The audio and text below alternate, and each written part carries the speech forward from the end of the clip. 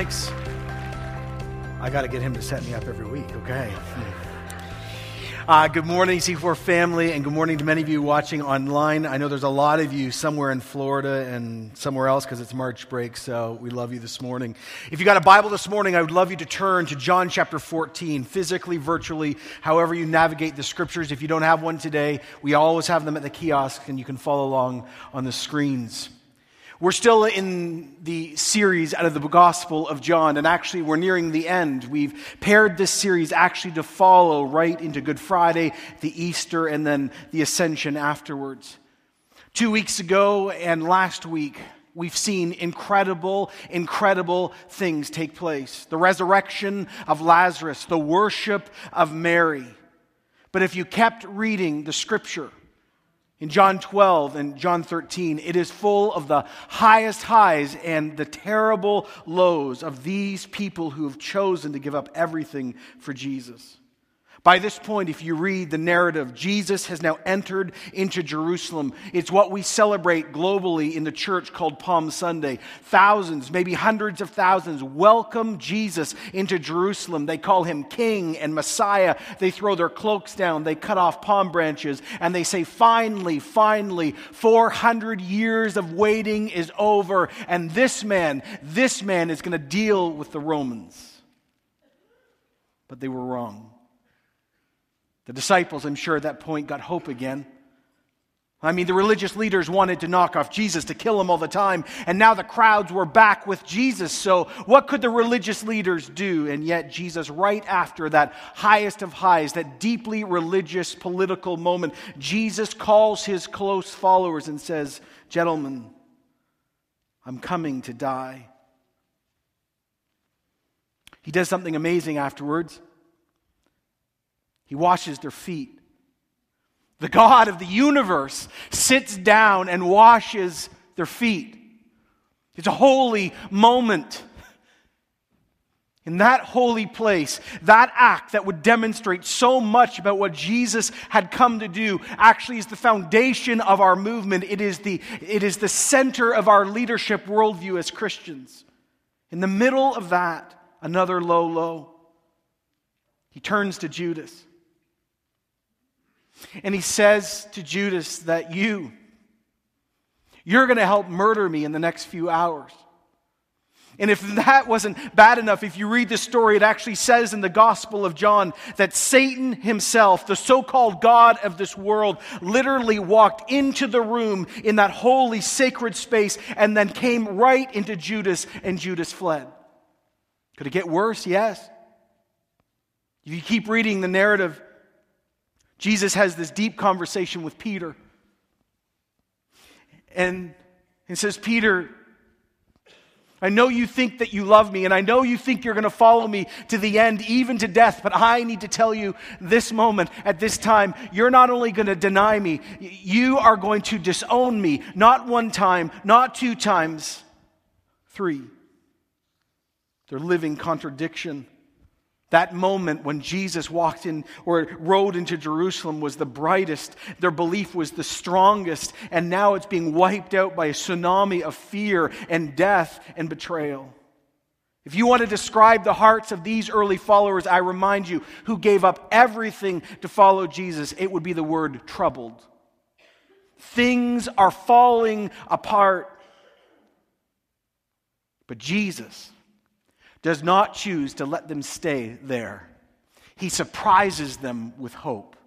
He chooses to address the panic in that terrible now and the coming not yet. He chooses to reassure them. He chooses to surprise them by hope. This is what you could call a preemptive joy strike from heaven. If people think things are bad at that moment, Judas is now possessed and turning against Jesus, preparing to murder him in the most vile of ways. "Peter, you're going to deny me." Jesus says to his inner circle, "You think it's bad now? You just wait. In a few hours, you're going to see me gruesomely murdered, called a criminal. The crowds that said yes to me are going to say louder no to me. But I am going to give you hope."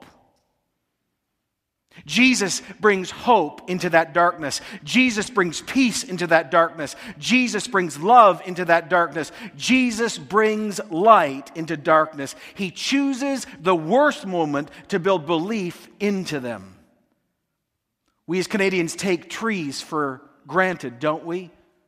There are hundreds of thousands, millions of them around us, and we never stop to not just look at their beauty, but to understand that the greatest trees that have survived the greatest storms have the deepest roots. The worse the storm, the deeper the roots. And Jesus understands this principle. And so as this huge tsunami of death is literally coming, he chooses to give them peace so their roots will grow deep and they will become such strong trees that they will survive even what they will face in the future. He knows what they're about to face. He's God.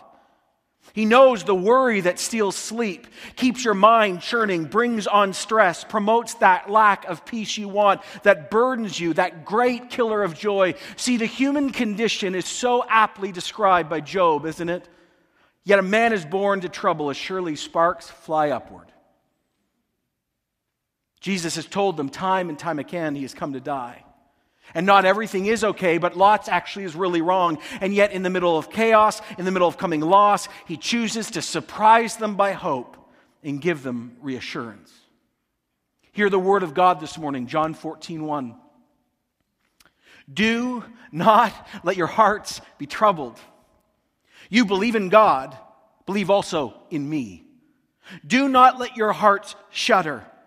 Keep on believing in God and keep on believing in me. What a brilliant song that Aaron led us in. I'm so glad he listened to the promptings of the Spirit. Hear this morning. Jesus is saying to his people and to us, sovereignty is working right now. Everything is not falling apart. No. See, the plan of God is on schedule. God is still all-powerful, all-knowing, all-present. He is providentially working out salvation at this moment. Notice C4. Lean in close to the holy word of God. Hear the words of Jesus and notice something, how personal they are. I love what Chuck Swindoll wrote when he said, personal faith in a personal Lord brings personal peace. This is the difference between religion and duty and moralism and truly being born again. Personal faith in a personal Lord brings personal faith. Jesus says to them, you already believe in God and you already believe in me. We already know each other. You are not living on hearsay. You're not saying, well, I've heard sort of about me. No, you know me. It's going to be okay. Is that not true in our relationships? The best relationships are based on experience. Not just knowing intellectually, but knowing. Keep on walking, everyone. He's saying, we're going to work this out. By the way, I hate how this verse is preached in many churches. Jesus is not teaching us that we can never worry. He's not calling us to be fake or Barbie-like Christians, plastic and human. He understands, like we do in this church, that experience and distress is just part of life. Worry is part of being human. We live in a broken world, and the context is king here. Jesus is teaching his leaders, his followers, these things. Do not have your heart shudder. Do not give in to worry. Why? Because I am leaving. The context is about Jesus leaving. Keep on believing with me and in me, because I'm never going to leave you.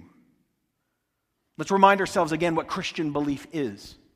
Christian belief is not just acknowledging truth as truth. Christian believing is a reliance, confidence, it's relationship. It is this idea that everything we live through this life is about Jesus because we have relationship with him. Near our death, it's about him. At our deathbed, it's about him. After we die, it's about him. That is real belief. Not just some guy lived 2,000 years ago and we Googled him. No, we know him.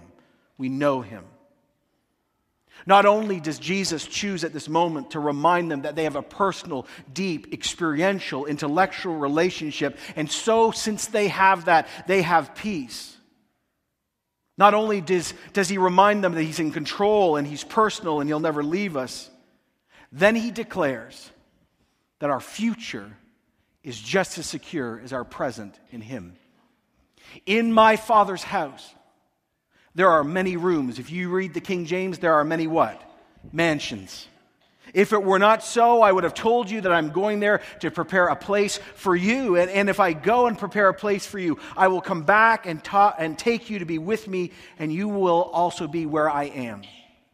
I love that Jesus chooses to use the word room or home as a metaphor. Now, don't become a North American materialist. Don't really think that Jesus is building you some southern mansion in the by and by. He's not. Sorry, everyone. That's not the point of this idea. The word home here, or room, is abode. It means to abide, remain, and notice. It's not just about the place, it's about the person who's in the place. See, Jesus is saying, I am going to prepare a place for you, and I'm there. And then he begins to unpack this thing that to the Jewish mind is so obvious. See, when a young guy decided to get engaged, there was this betrothal period. And his responsibility during the betrothal period was not to play video games back then. It was to do something. He had to go build something. He had to go back to his dad's house and build a new wing on the family home. And then he'd come back after the celebration and he would take his bride and they would go back to the new abode he had built on the family's house. Don't you get it? Dad's house is there. I've built a new wing on Dad's house. I'm going to bring you home. And Jesus comes and he says, oh, I am going to prepare a place for you. And by the way, it is a permanent place. You can't lose it. It can't be removed. It can't be lost. It can't be stolen or broken into because I am making it and it's my Dad's house. It is permanent. See, isn't that what we long for as humans? Security, permanence, presence, love. We see this in our politics. We see this in our philosophy. We see it sung in art, painted all over the place in music and art. It is the deep desire of the human condition. It's what C.S. Lewis called the inconsolable longing of the heart. There have been times, he wrote, when I think we don't even desire heaven. I find myself wondering, though, in our heart of hearts, if we actually desire anything else, he wrote. It's the secret signature of every soul. It's that unappeasable want, that thing we desire before we meet our wife or make friends or choose work. And by the way, he writes, it's the same thing you're going to desire on your deathbed when your mind no longer recognizes wife, friend, or work. It's what we want. Human beings long for, kill for, pay for, desire, security, permanence, presence, and love. Paul Tournier, a famous psychologist, wrote a book called A Place for You. He said these very strong words. If you as a child have not grown up in a secure home, it's very likely as you go through life, regardless of your residence or wherever you are, you'll never feel at home.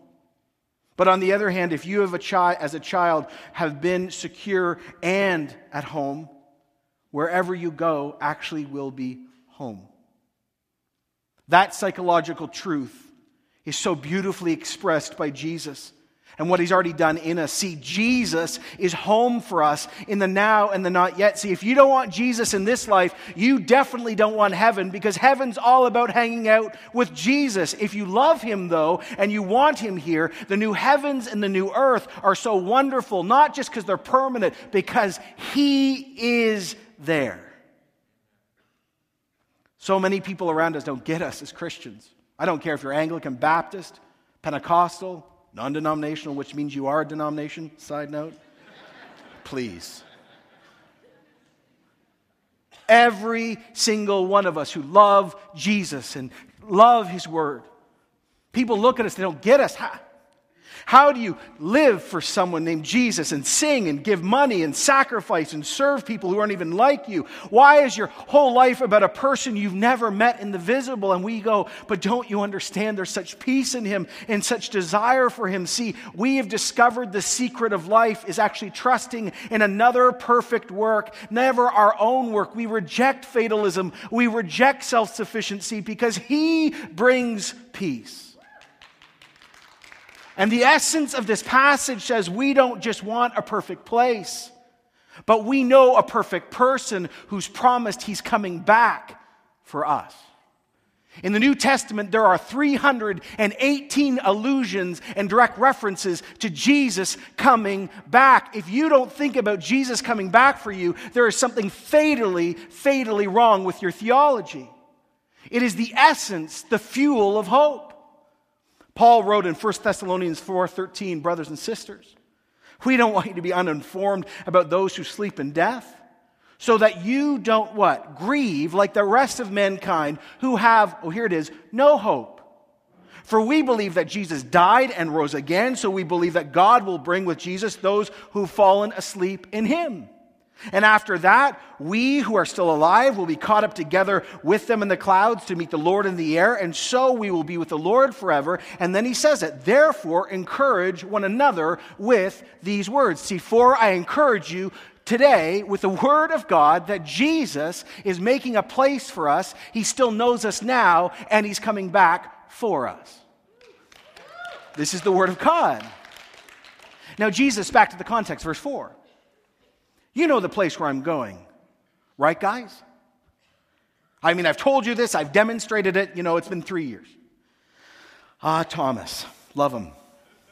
Thomas says, Lord,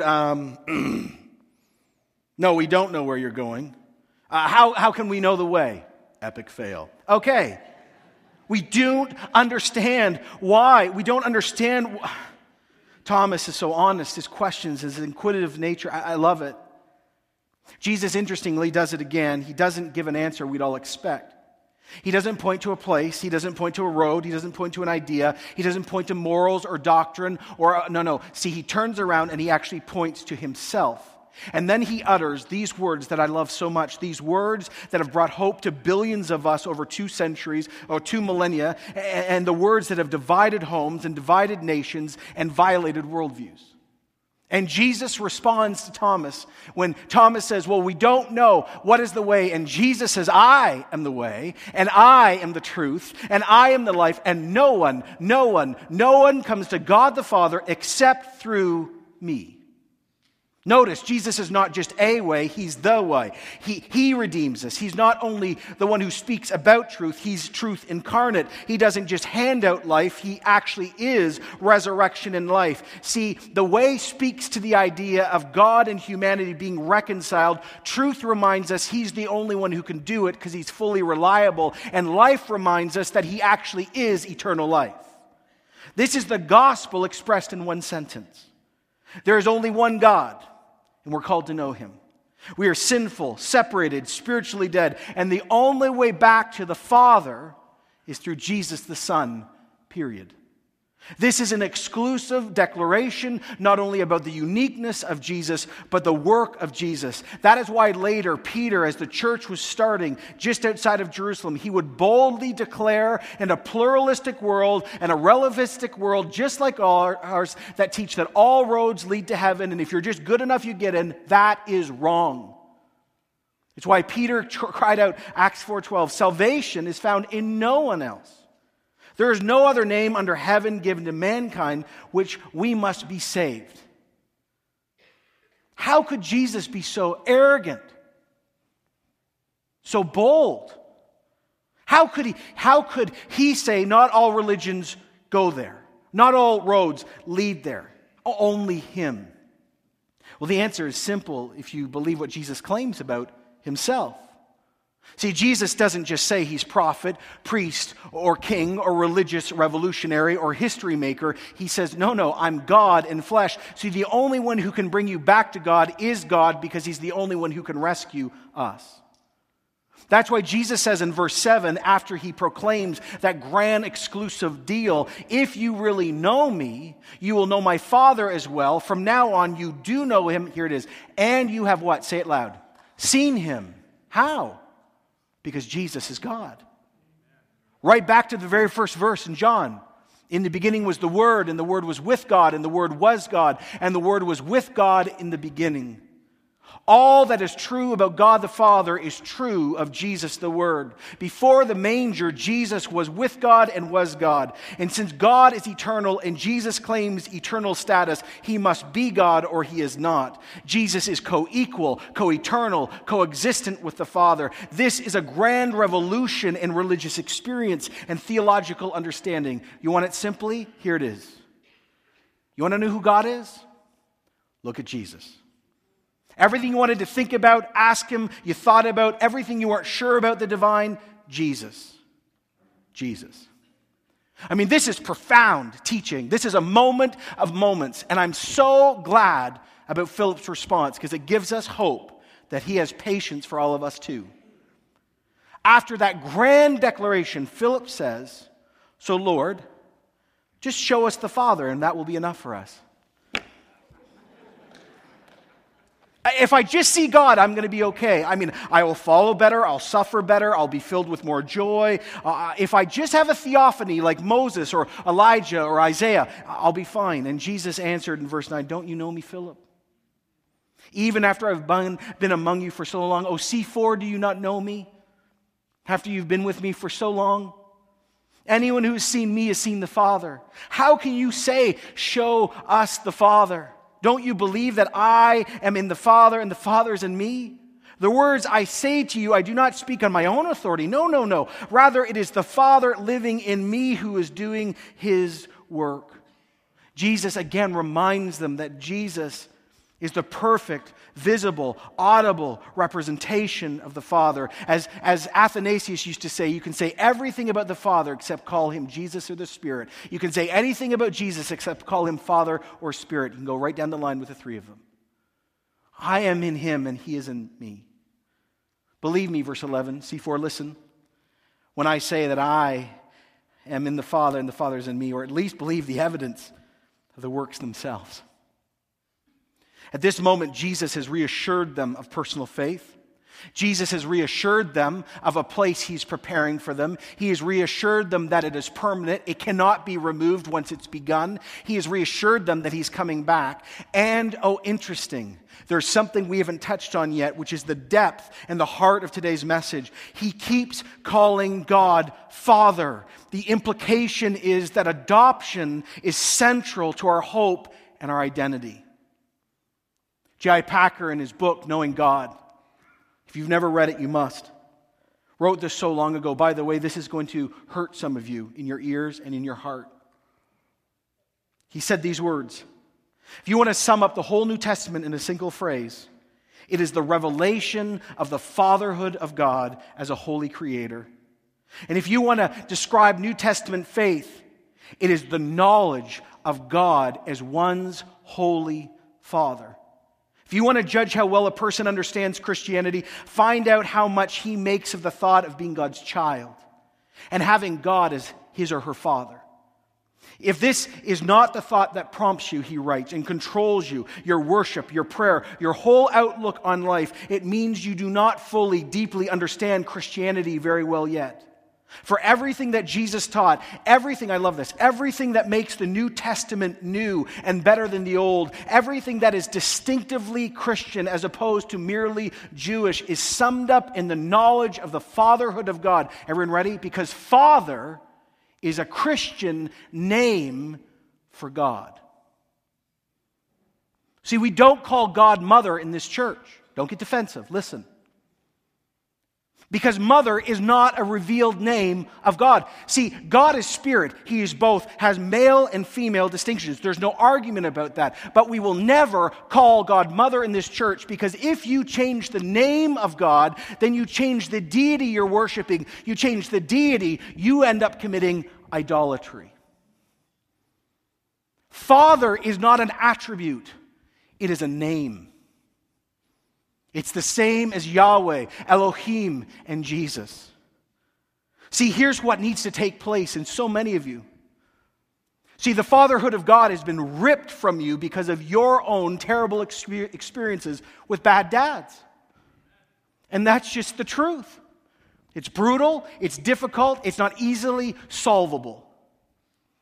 But you need to begin to ask God to redeem fatherhood for you, because He is a perfect Father. And as you approach Him as Father, you will suddenly understand the power of His fatherhood, the power of your adoption, and your identity will be so deeply held by a good God that you will live in new freedom. If you do not love, run towards, struggle with the fatherhood of God, your faith will always struggle.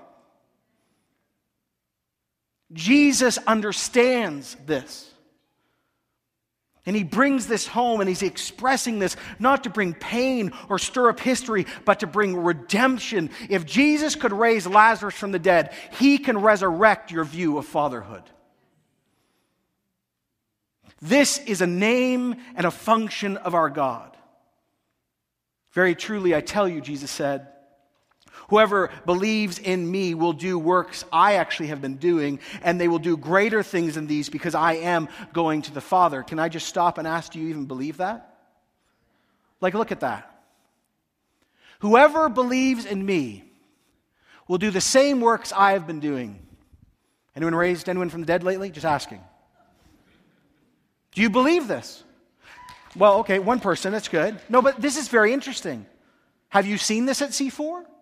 Or the church you've grown up at? It's very interesting how you deal with this verse. It's very important. See, what Jesus has done is He's secured our identity. He's assured us of the fatherhood of God, our adoption, our future, our present. And now He's done assuring us and giving us peace. He sends us into mission and says, any person who follows after me, who's in my name, will be like me. Now here's the point. This is not a verse given to you as a person. This is where churches go sideways real quick. They say, well, I'm going to do everything Jesus did. No, you're not. Sit down. This is a promise to a people, the church, not to you as an individual. See, we see this at C4 and every church that loves God when all of us know our spiritual gifts and we use them. You think about it. We heal in Jesus' name. We cast out demons in Jesus' name. We mercifully help people in Jesus' name. We preach in Jesus' name. We intercede in Jesus' name. We give in Jesus' name. See, here's the point. The church, which actually is the body of Christ on earth, does exactly what Jesus does when all of us know our gifts, all 21 of them, and we start using them and working together as the body. And you say, well, how are we doing greater things? Here it is. There is over 1 billion Christians on earth who love Jesus. There was only one Jesus. Don't you understand that the same Spirit that was on Jesus is in us? There's 1 billion of us now spreading the kingdom of God. See, that is the heart of this. So Jesus says to the church, you will do the same things I do corporately. And by the way, whatever you ask in my name, I'll do, so that the Father will be glorified through the Son. You may ask me for anything, and I will do it. Oh Lord, give me a car. Oh Lord, I want to be thinner. No. How sad, how terrible, how serious judgment will be on so many leaders that have misused this for name it and claim it garbage. For the Father's glory and the work of the Son. You can ask anything in the name of Jesus, and if it lines up with God's glory and the work of the kingdom, then He'll do it, because it's like Jesus is praying it Himself. Permission-based prayer is where power is unleashed. Permission-based prayer. When we line up our prayer life with the character of God, the promises of God, and the character and the promptings of God, then things are answered. But this whole thing, oh Lord, no. The glory of God the Father, much of our prayer has nothing to do with God's glory and everything to do with our comfort. Jesus says, not only do I give you peace, not only do I give you assurance, I send you out in the same power as I have, and I promise you, if you join me in prayer and pray prayers that are really about the kingdom of God, watch heaven and fire show up and see things changed. And then He throws it in. I love it. Oh, and if you love me, you'll keep my commands. Side note. In other words, you can't just have Jesus as Savior, you have to have Him as Lord. The reign and rule of God, the kingdom of God, is when it is welcome. The lordship of Jesus is welcome. You will know over time, if you know me, if your life is slowly beginning to look like me, where you actually obey my commands. See, we are people of truth. We are a movement of truth. We are being molded by the Word of God. If you want to be more like Jesus, you have to read and love Scripture, because then you will know the heart of God, and then you'll have the chance to obey. If you never, ever, ever obey Jesus, you probably don't know Him. Jesus wants us to know if we really know Him. So the great question then is this. Okay, so how do I do this? I mean, you say that you are personal and you're with me. You say you've gone home to prepare a place for me. You've promised it's permanent. You say you're coming back. You reassure me of the fatherhood of God. You reassure me that I am adopted. You tell me to go in the same power Jesus did, so my expectation is that what I see in the New Testament should be happening in Ajax, Pickering, Whitby, and Oshawa. And my prayer life should be unbelievably powerful. Just wondering, God, how I get to do this in my screwed up, everyday, boring life. And the answer I love is this. Well, it's never you. Jesus I'm sure would laugh, not in a mockery, but don't worry, you've got no gas in the car at all. No, see, I'm sending someone else. I'm sending the Holy Spirit. And I will ask the Father, and He will give you another advocate to help you, and He will be with you forever, and He's the Spirit of truth. And the world cannot accept Him because it neither sees Him or knows Him, but you know Him, for He lives within you, and He will be with you. If you're a highlighting person, highlight another. I learned this week in Greek, there's two anothers in Greek. One means something of the same kind, the other means something of a different kind. And Jesus, this is amazing. Jesus says, I'm sending someone of the same kind. He says, I am sending an advocate, a helper, a counselor to you, and He will never leave you. And notice, He is permanent, and He will never be withdrawn. And that's why Paul calls Him in Romans the Spirit of Christ. He convicts us of sin, brings Jesus into our life, gives us spiritual gifts, gives us character, and empowers us not only to follow after Jesus. He's the one who reminds us of all truth. He reminds us and assures us that we are God's child. I am sending someone just like me. It says in Ephesians that we've been sealed until the day of redemption. Listen, I know this is controversial, but let me say it again. When the Spirit of God moves in, He does not leave. Salvation is permanent. You can't kick God out of the house He chooses. So it's there. So Jesus says, I'm sending you the Spirit of God. How many times, if you're a Christian or a seeker, have really wanted to sit with Jesus and ask Him a question? We're like Philip. Jesus, if you were just here physically, things would be a lot easier. Kent Hughes, a guy I was reading this week, said, can you imagine if Jesus was here today? I never thought about this. He said, can you imagine? He just shows up in Jerusalem and announces, I'm Jesus of Nazareth, I'm here. Not the second coming, though, just bad theology for a moment. He's just here. He said, can you imagine what would happen? Think about it. He said, every jetliner in the world would start going to Jerusalem. Every tugboat, every carnival, like everyone going. Why? Because everyone, the most militant atheist, the most devout Christian, everyone would want to go sit with Jesus and see and hear and talk. See, here's the point. If Jesus was physically on earth, you probably would die in the line waiting to see Him, because so many would be in front of you. Have you thought about it? And yet Jesus comes along and He says, don't you understand? I have sent the Holy Spirit who's just like me, and you have access to Him now. Now is the time. You can talk to the Holy Spirit at this moment, at the graveside, in the hospital, when you're putting kids in the minivan asking for patience like I do every single morning. Holy Spirit, help me. You can talk to Him when you're doing your devotions, when you're at church. See, here's the power of our movement. The Spirit of Jesus, who is not Jesus, but just like Jesus, gives us access to God all the time. And He is just like Jesus. And if you know the Spirit takes you to Christ, and Christ takes you to the Father. But if you spend no time with the Spirit, your faith will be so weak. So weak. Why? Because He's the access point to the Trinity. This is so important for us to understand. We have access to God now, all the time. And Jesus says, you want me to stay, don't you, Philip? And don't you, Thomas? Because you're deeply afraid, because I've been with you for 3 years. But I am sending another, and this another who is the Holy Spirit, the third person of the Trinity. He will be enough for you. He will remind you, empower you. Oh, do not worry. And then he declares it. I will not leave you as, here it is, orphans. I will come to you. And if you read the whole section, he talks about his death and his resurrection.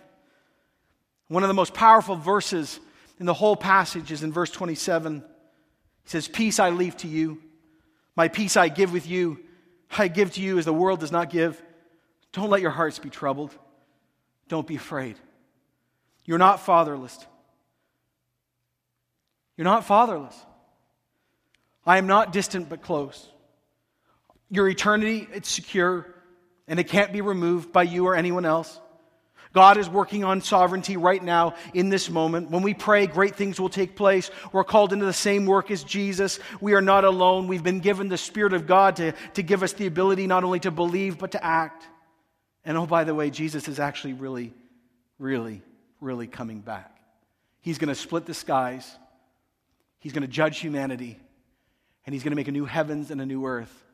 And all the garbage and nuclear war and violence and rape and human trafficking, it's all going to end because the residence he is building is pure.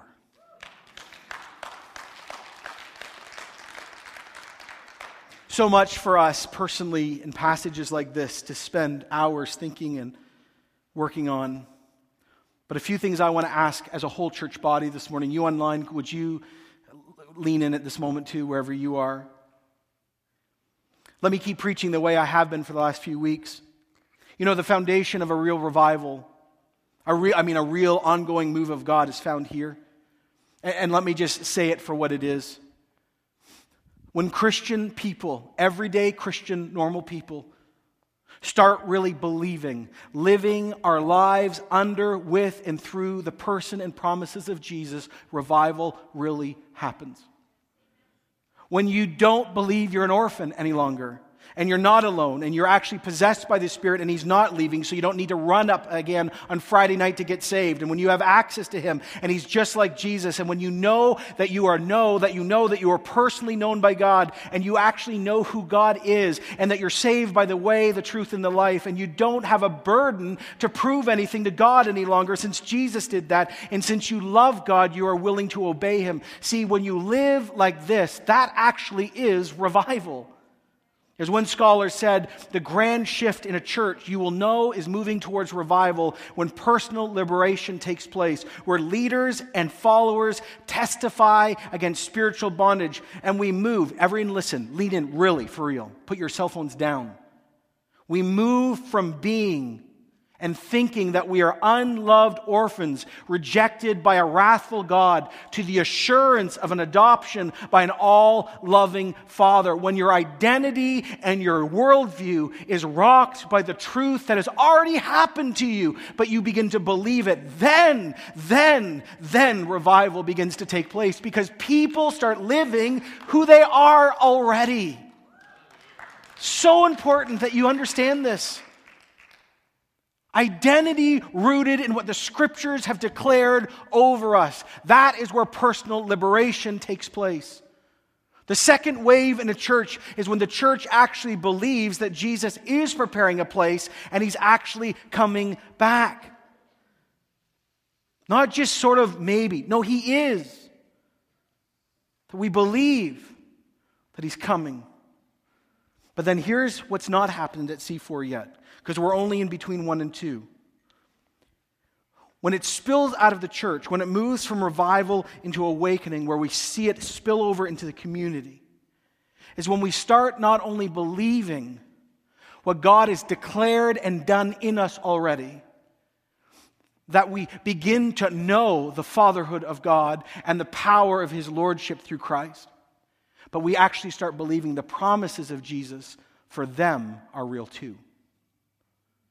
Where a local church believes, I don't care if it's this church or the Embassy or People's Church or Forest, it doesn't matter. When a local church gets to the point where they not only know that they know what God has done for them and they know that their future is secure, but when they start believing too that Jesus said, we will do the same things Jesus did, and when we pray properly in power, things are going to change. That's when it spills from revival into awakening.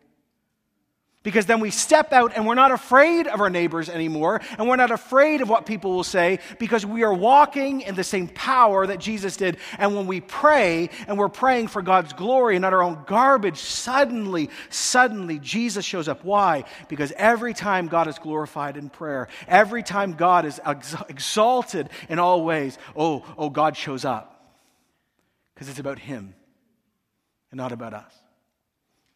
My simple prayer as I end is this. And Aaron, you can come up. We'll just end this way. My prayer for myself, because I was really challenged personally by the last one. My prayer for us is that we will believe what is declared by Jesus for us already. That we won't intellectually just believe it, but we will know it. My prayer for this church is that the fatherhood of God will be redeemed in many of you.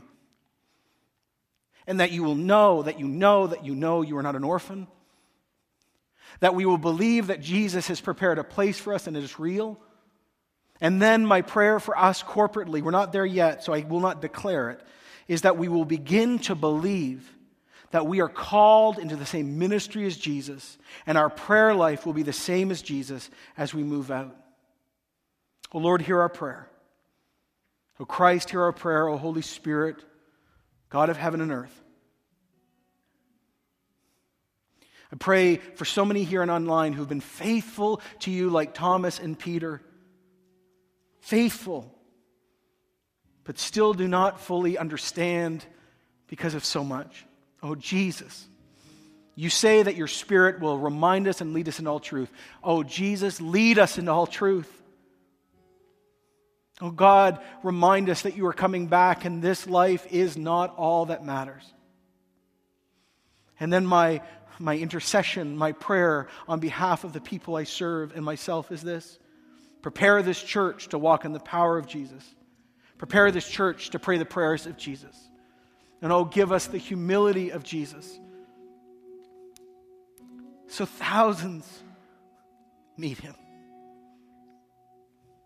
Glory be to the Father, and the Son, and the Holy Spirit.